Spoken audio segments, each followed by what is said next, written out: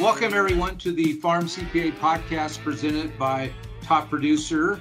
I am Paul Neiffer, your host, and today we're going to have a conversation with Eric O'Brien from Fall Line Capital. And Eric is based in, I'm going to let Eric tell the audience where you're based and how the weather is today.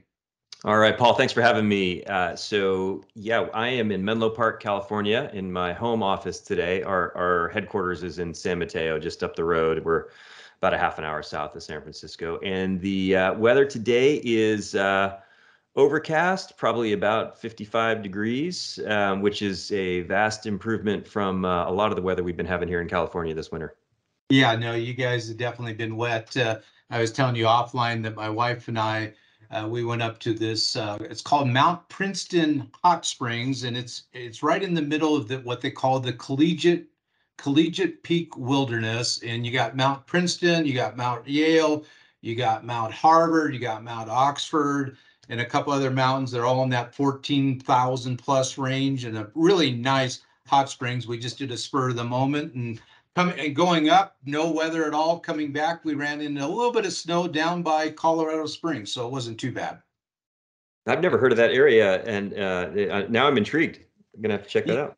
Yeah, it is. It's pretty nice. It's definitely, you have a plain up there that's about 9,000 feet, and it's probably 50 miles wide by about 30, 40 miles deep. And then you are surrounded by the mountains there. Everywhere you look, you see mountains. So it's pretty nice. So can't complain. But enough about Colorado. Nobody's listening to this podcast to have me talk about Colorado mountains. But as we start off, almost every podcast, we'd like to go through your background. So let's just start off where you grew up, went to school, and all that good stuff.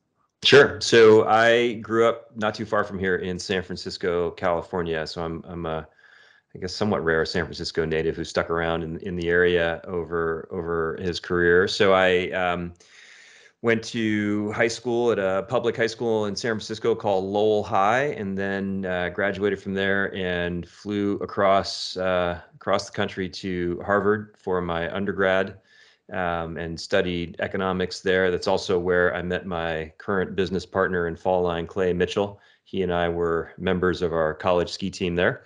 When I graduated from Harvard in '94, I decided to pursue a career in finance, starting at Morgan Stanley in New York City. Spent a year there in their investment banking analyst program, and then decided that was probably about enough of the East Coast for me. And I had a strong desire to get back out west, and managed to transfer to the San Francisco office of Morgan Stanley. So that brought me back home with my eventual wife, Suzanne, who was also an analyst at Morgan Stanley. So we met during my training days there, and after a year of dating, I convinced her to move out west with me, and so we moved back to San Francisco, spent another year at Morgan Stanley, and then had developed an understanding of the venture capital business because they were the kinds of clients that we were covering when I was an investment banker. And I went looking for an opportunity in venture and found one,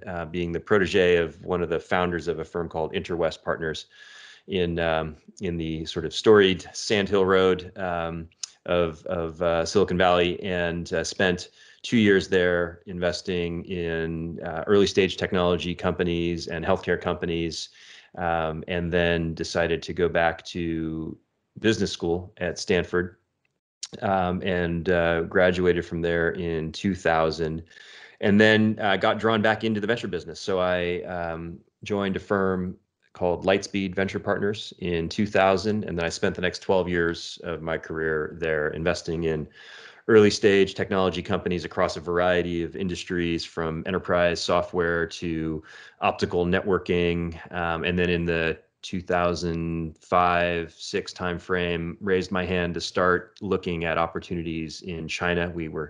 This is when we were really starting to see the technology and venture landscape begin to take off in China. So I volunteered to explore that market for Lightspeed and started traveling back and forth. Actually moved my family over there for about 6 months in the 2006 timeframe, where we set up an office in Shanghai and hired a team, and that team has now become Lightspeed China, an independent venture firm affiliated with Lightspeed, and started coming back to the U.S. after that, and that's kind of when the Fall Line story starts, because I started looking at ag tech deals with Clay at that point. So I'll pause there. Yeah, that's a good pause, because probably a lot of people listening to this. Hey, this is a ag podcast, and this doesn't sound like too much ag yet. So yeah, exactly. Okay, so you venture capital, Lightspeed, which I've actually heard of. I think I've read a couple articles on it. So this is when you met up with Clay, and we're looking at starting Fall Line Capital, which is where you're at now. About what time period was that? Yeah, so we hatched the idea for the firm in the 2011 timeframe, after he and I had looked at some interesting ag tech related deals that were coming to Silicon Valley looking for capital. Clay was always my go-to diligence resource. He's a fifth generation farmer from Iowa, studied biomedical engineering undergrad, then got his master's in agronomy from Cornell. And he always knew he was going to be a farmer. And after undergrad and grad school, really set about becoming one of the most technologically advanced farmers in the world. Grain farming, corn and soybeans in Iowa, but bringing all kinds of new technologies in to sort of optimize productivity and enhance soil sustainability. So in 2011, I began to hear about investor interest in agriculture generally, some in ag tech, but actually more specifically in farmland. And some of the investors that Lightspeed had indicated to me in sort of casual conversation that they were spending a lot of time trying to understand the farmland market as a place where they wanted to expand their real assets portfolio. And that's kind of when the light bulb went off for me and Clay, that, okay, there's institutional investor interest in this space, but this space of farmland is, at the time, it was probably well less than 1% owned by any institutions, and was a very, very fragmented space. And as I'm sure all of your listeners know, it is a very nuanced asset. No farm is identical to another farm, and each one has specific physical properties to it, and weather associated with it, and a local economy associated with it, that makes the value of that farm, different, and requires different management. And that is something that institutional investors have a hard time dealing with, and they rely on managers of capital who understand the domain to sort of take the lead for them. And that's when we decided that there was an opportunity for the two of us to team up and do something different in this space. And so we started that in 2011, and then raised our first fund over the course of 2012. Okay.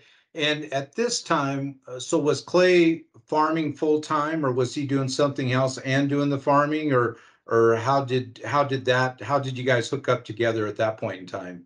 Yeah, Clay was farming full time, for that prior decade or so, and as a grain farmer in Iowa, who had attracted quite a bit of attention from the farm press. I mean, he was showing up in all kinds of different farm magazines, and even mainstream media, Financial Times and Time Magazine and Wired Magazine. So he was full time farming.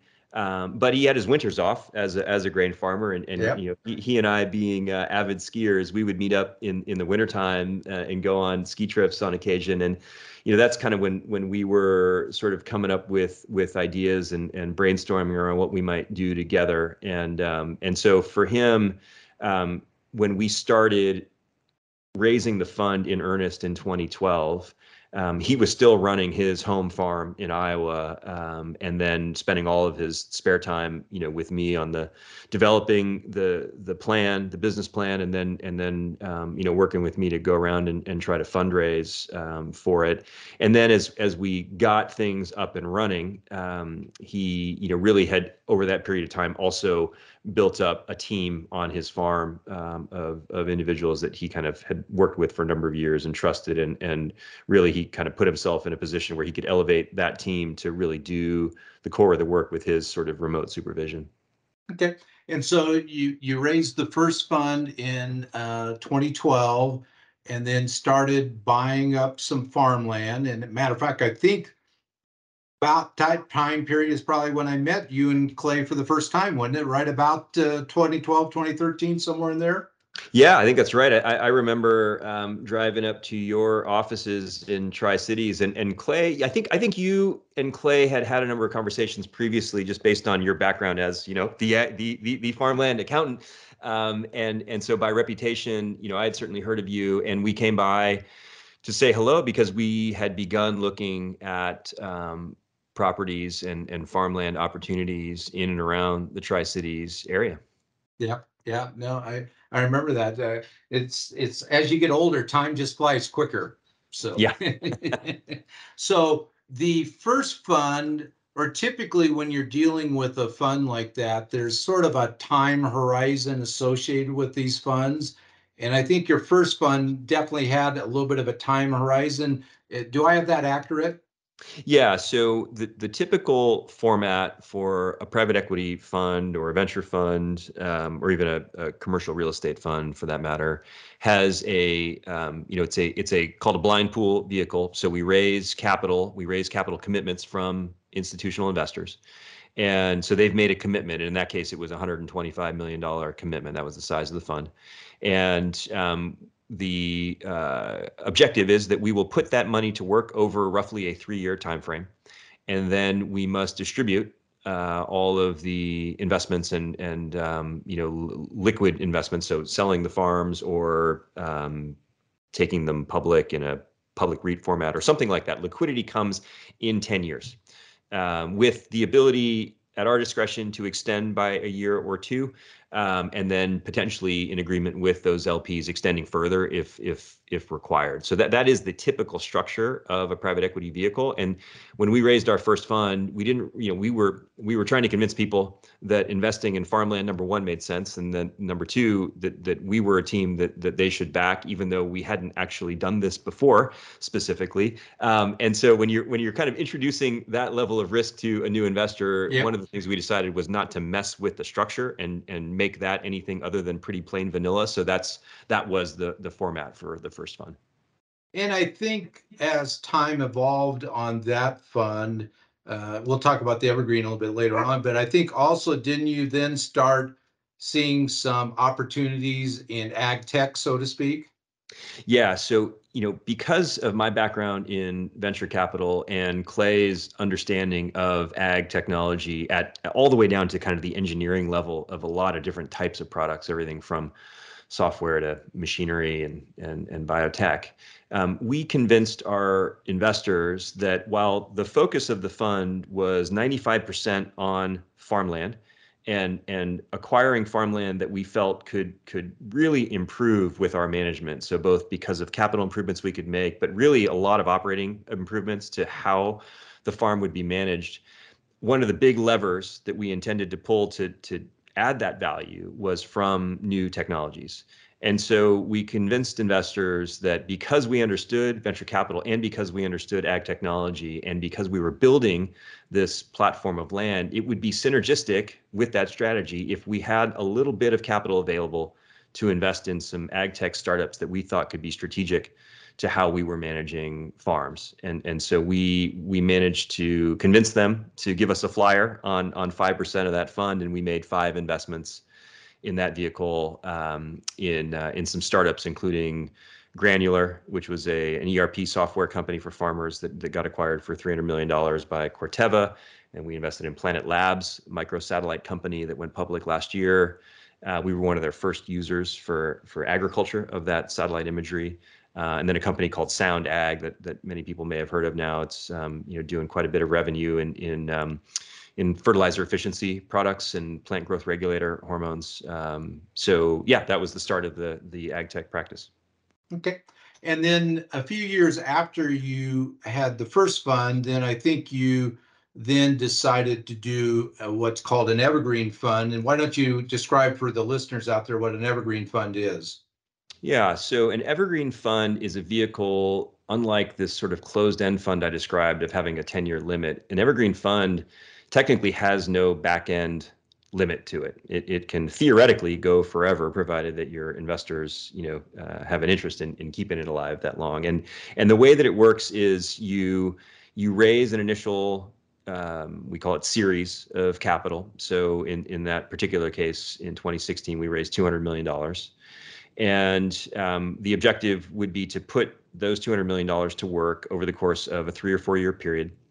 And then at the time when either 4 years arrives or the 200 million is invested, then we basically go back to our investors and get a new commitment of capital. And that new commitment is to be used for new investments, adding on to the same pool that we had previously raised. So you're just continuing to build on an existing portfolio. And the benefit of that in the farmland space is, as we know, farmland is a long dated asset. It is the kind of thing that in a perfect world, when you buy a terrific farm, you want to manage that land forever, Yep. and you want to improve it forever. And the evergreen vehicle theoretically allows you to manage for the long term.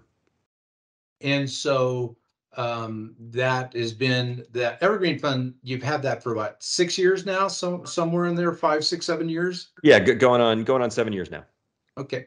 And I think as time has gone by, I think, didn't you find out that some investors really wanted to be strictly in farmland and some wanted to be in ag tech? And haven't you revised your structure a little bit in that space?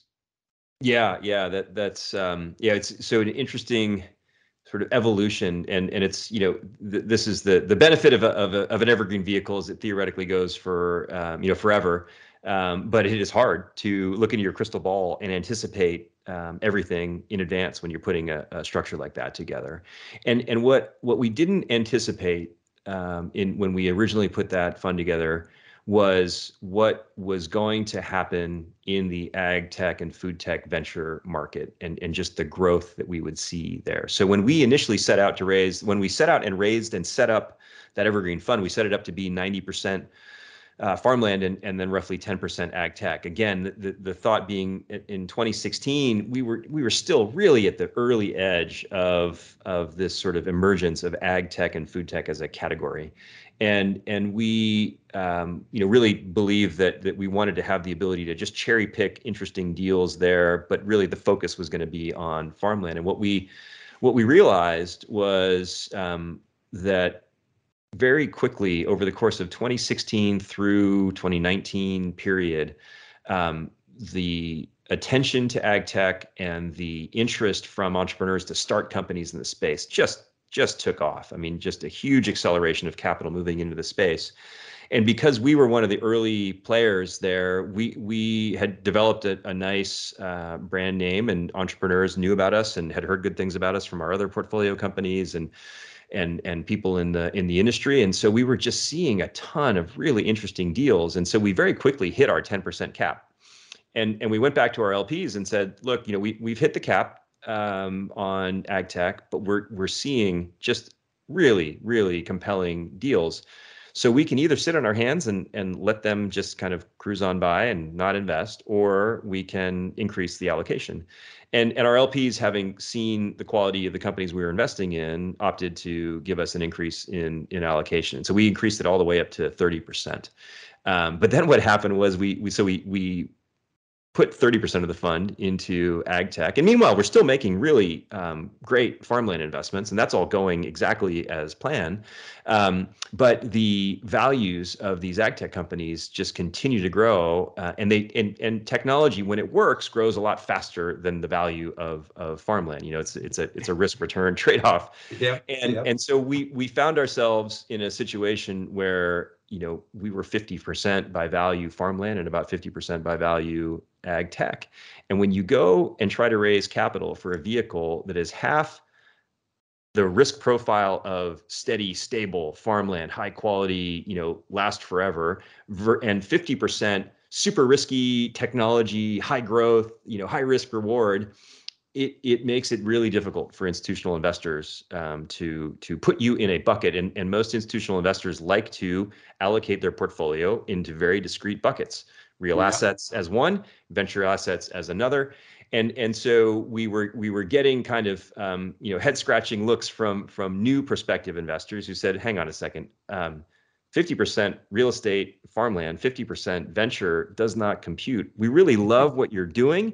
But hey, I'm a real assets guy. I just want the farmland piece. Or hey, I'm a venture fund of funds and I can't deal with farmland. I like the ag tech stuff. So we came to the conclusion that, we at some level, we kind of need to give the market what the market wants. And we decided to split the strategies into two separate funds. And that's what we did as of our most recent fundraising last year, of a dedicated farmland fund and a dedicated venture fund. So we still operate the evergreen vehicle. It is net, but we're not making new investments in it. We have put an end of life on it, so it's no longer evergreen. It's going to go for at least another 10 years managing that portfolio. But the new investments that we're making are out of dedicated funds per strategy. So at the end of the 10 years, you would either sell that land, sell those investments, or maybe transfer the land into the new land one and the investments into the new investment ones, or to be determined at the end of 10 years, so to speak? Yeah, to be determined, and there's a variety of ways. If at the end of that term, you have some investors who want to continue holding the land and others who want to exit, you can do a variety of things to help finance the guys who want out to get out, and allow the guys who want to roll to continue rolling, and similar on for the venture assets. So there's plenty of flexibility to be determined in 10 years. Okay. Well, Eric, I think right now we'll go ahead and take a quick break for a sponsor message, and then we'll come back and we'll talk about maybe where you've invested on the farmland side. I think maybe we'll have another conversation about the ag tech, but right now I think I think the focus of this podcast is probably more on the farmland side. So let's go ahead and take a quick break. Sure.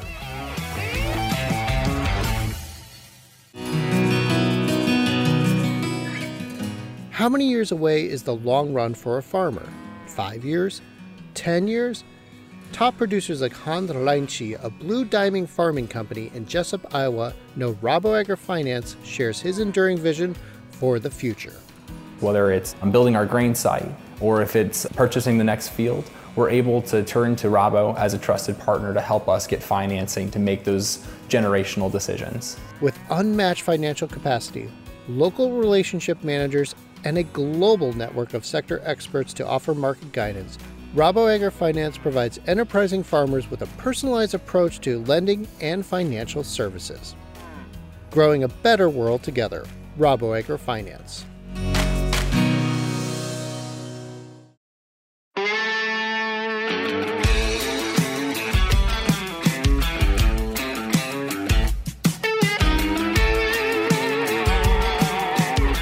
Welcome back, everyone, to the Farm CPA podcast presented by Top Producer, and I'm Paul Neiffer, your host, and we're going to rejoin our conversation with Eric O'Brien from Fall Line Capital. Eric, on your farmland investment side, I know you've invested in various parts of the country. I'm just hoping you can sort of give an idea to our listeners out there where you've sort of found some good pockets of investment on the farmland side. Sure.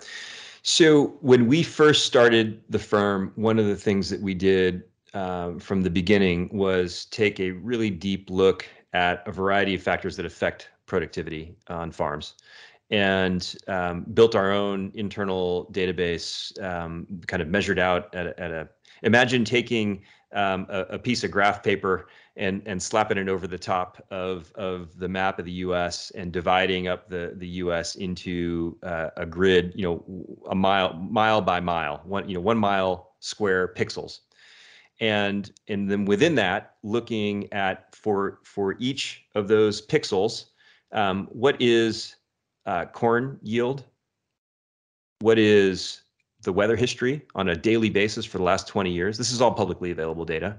What is the average soil type within that pixel? And then importantly, what is the theoretical corn yield. So we used a corn yield simulation model and then processed all of the soil and weather data through that to output a theoretical yield. And then we built a map of the difference between what actual, USDA, survey type corn yields were relative to what theoretically should the corn yields be. And we were looking for places that had a theoretical yield significantly higher than actual yield, right? So Okay. what is the yield gap? What is causing it? Corn should be 250 bushel in this particular pixel, but it's only 110. What is going on there? And so we took a look and identified a few regions that kind of stood out from that. So, one of those regions was, your former home region in the Tri-Cities area. You've got like Benton County, Washington, that had this like stratospheric T yield, and then even had a higher theoretical yield than that. And it's like, what's going on there? And you just look at the long days at that latitude, the high temperatures combined with cool nights, and then the water availability from an irrigation perspective, and like, okay, there is very high yield potential here, and we can probably take it even higher. And you've got huge crop diversity. Like, this is an interesting area. And when you look at it in terms of what's it cost to buy an acre of land there, normalized for productivity, and it was a bargain area relative to core of the Corn Belt, in terms of, what am I paying per bushel of yield in land purchase? So we landed in the Pacific Northwest pretty early on, so in the Tri-Cities area, and then we've kind of grown a little bit further out from there to include some parts of northeastern Oregon, and then into Idaho, and even a bit into Montana. Then another area that was really interesting to us was in northern Wisconsin, where we identified, you've got relatively low yield. So at the time that we entered Barron County, Wisconsin, which is kind of an upper central county in a sort of parallel latitude to Minneapolis, and then a couple hours to the east, 108 bushel corn T yield when we first started looking there, and the yield models showed that you could theoretically get high 200s, and so as we investigated that area, what we found is you had a region that historically had been small dairy, and then over maybe the last 10 to 15 years had begun to move in the direction of more commercial grain farming. So the practices were not quite as sophisticated as what you would see in Iowa, Illinois, Indiana.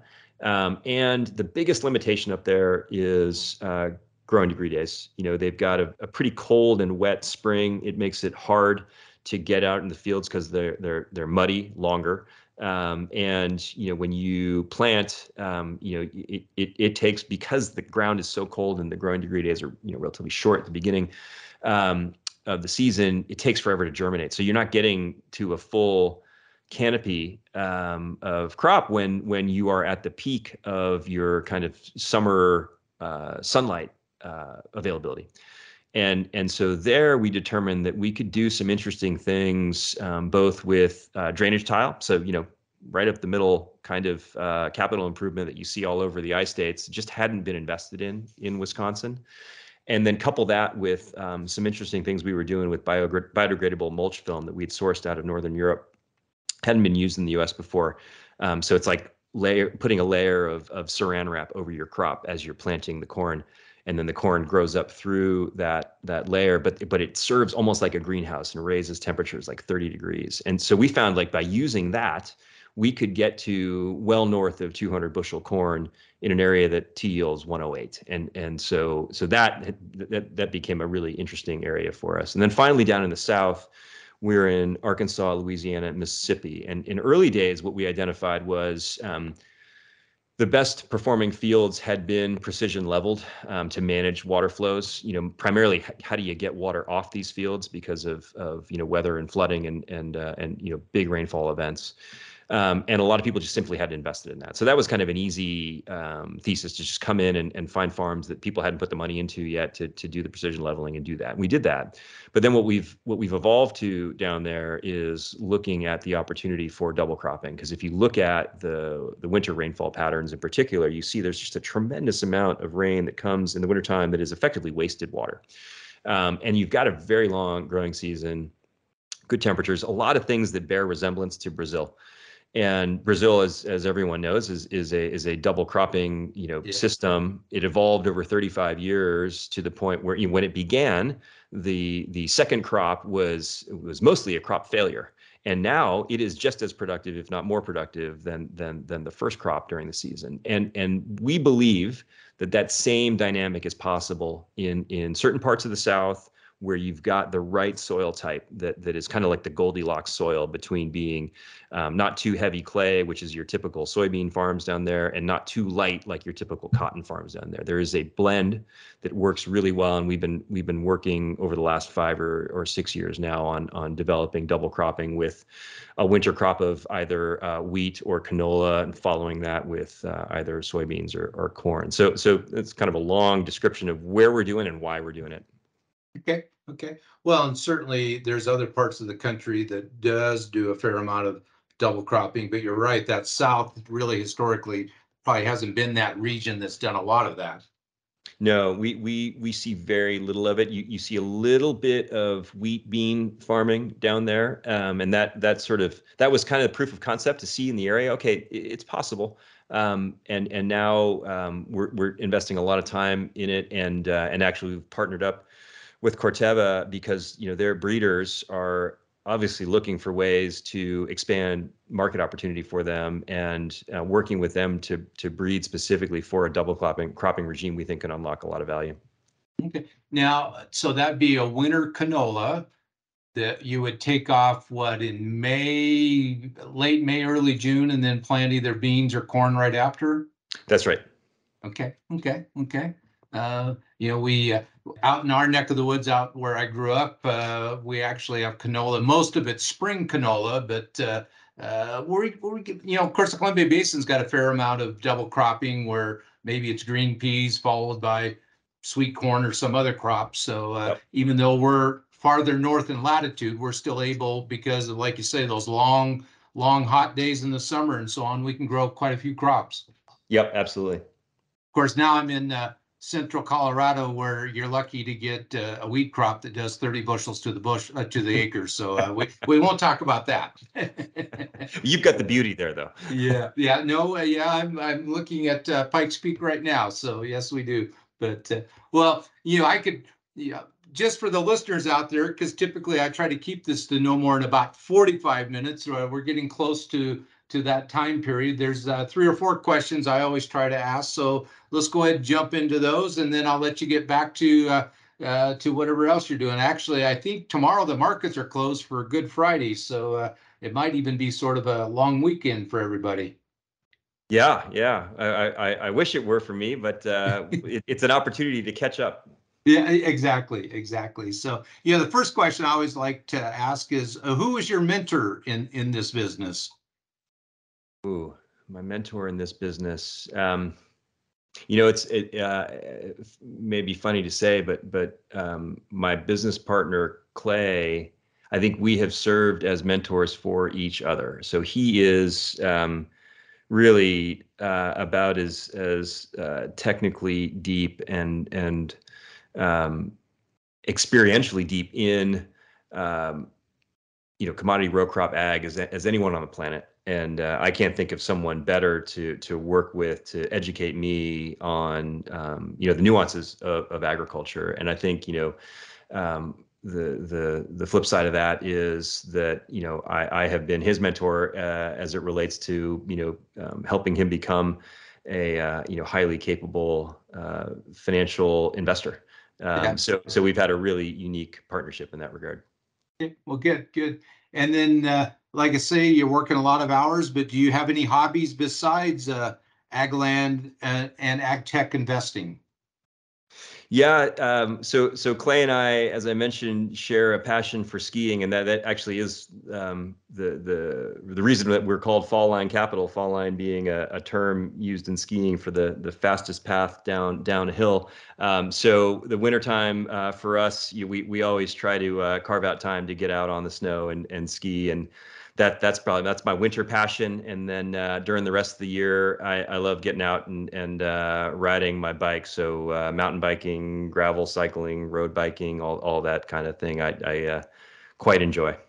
Well, then I got to ask you, where's your favorite spots to ski?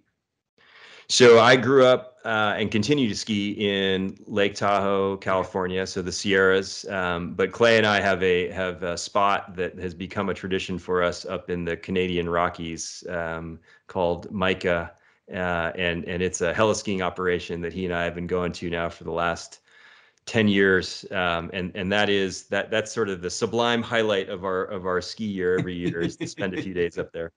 Now, is that near Revelstoke? Yeah, so it's about 2-3 hours north of there. Yeah, because I've heard of, because I think there's a dam up there. So yeah, exactly, Mica Creek Dam. Yep. So okay, well, those are good hobbies. Now, is there anything that keeps you up at night? Yeah, I mean, I have to say we are in this really interesting time frame with respect to farmland, where if you look across, high quality farmland across the country, trading at cap rates that are in the 2 to 3% range, right? So you're looking at cash yields on farms of 2 to 3% in a world where interest rates are now at 7%. History would suggest that cap rates and interest rates move in concert, and so you would have expected at this point that we would have seen significant decreases in value of farmland because interest rates have gone up so much. It's what everyone is talking about with respect to residential real estate and commercial real estate. But we have seen just the opposite. We've seen cap rates in farmland compress over the last 2 years, at the same time that we've seen interest rates expanding. And that's the thing that keeps me up at night, Paul. It is, are we going to be able to continue to defy gravity because of the strength in commodity prices, the deglobalization of the food supply chain because of war in Ukraine, and in general kind of international tensions rising? And will that price premium of commodities continue to drive high farmland values? Or is the other shoe going to drop at some point, and finally this real estate asset falls prey to high interest rates in the same way that commercial and residential do? And we don't have the answer to that right now. And so that is the thing that we are keeping a very close eye on. And your guess is as good as mine as to what happens next. Yeah, I guess my thoughts on that is that farmers have been really big buyers of farmland over the last 3 or 4 years. They've had good pricing. They've had a lot of payments from Uncle Sam, MFP, CFAP, ERP, PARP, et cetera, et cetera. And I think once that capital is used up, because a lot of farmers I see buying land now are paying cash.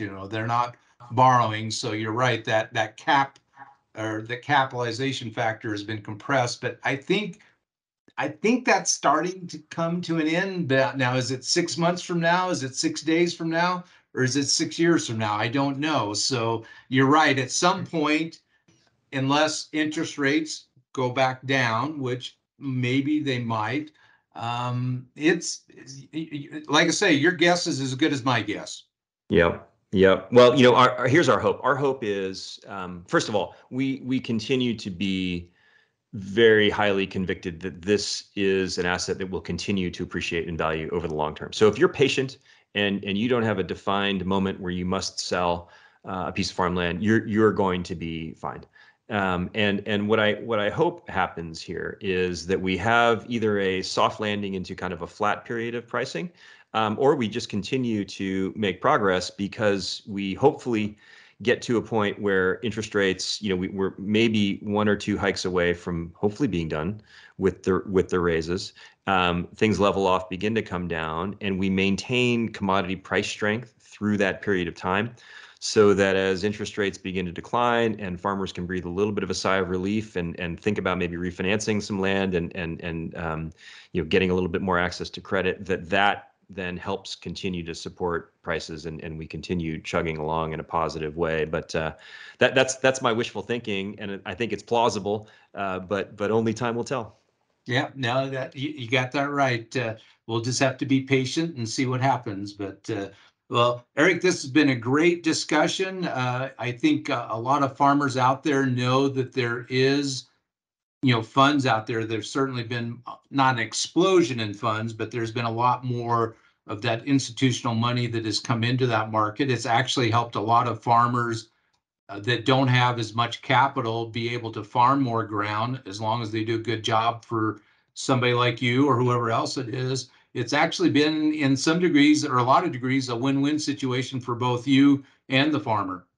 Yeah, that's a great point, Paul, and I think it's something that is worth highlighting. That we have only worked with local farmers in farming our farm. So we're a private real estate investment trust. So we own the land, but we do not operate it. So we rent to local farmers, and we've developed tremendous relationships with those farmers over the years. And in fact, if you look at the sales of any of our farms, we've sold a number of farms over the last 18, 24 months now. The vast majority of those sales have been to our farmers. It's been a terrific kind of win-win relationship. We have a number of farmers who we're working for other farmers, and if it weren't for the way that we've structured leases in sort of a participatory way, they can basically build a farming business without having access to significant amounts of capital, and have grown significant acreage underneath us, working with us and growing and eventually hopefully buying some land from us. So it's a really it's been a really successful model. Okay, well, great. And I think one of my next podcasts, I'm going to have to reach out to Clay and do a podcast with him, and we'll dig a little deeper into those ag tech investments. For sure, he'd be happy to do it. Now, the problem sometimes when I talk with Clay is sometimes he uses words I don't even understand. So, you need that's right. You need a thesaurus to go along with it. Maybe we can leverage ChatGPT for that. That day's coming. It's not that far off. So, again, Eric, this has been great. Is there anything else you'd like to add before we sign off? No, Paul, really appreciate you having me on the podcast. It's been a real pleasure. Okay. Again, this is the Farm CPA podcast presented by Top Producer, and I'm Paul Neiffer, your host, signing off.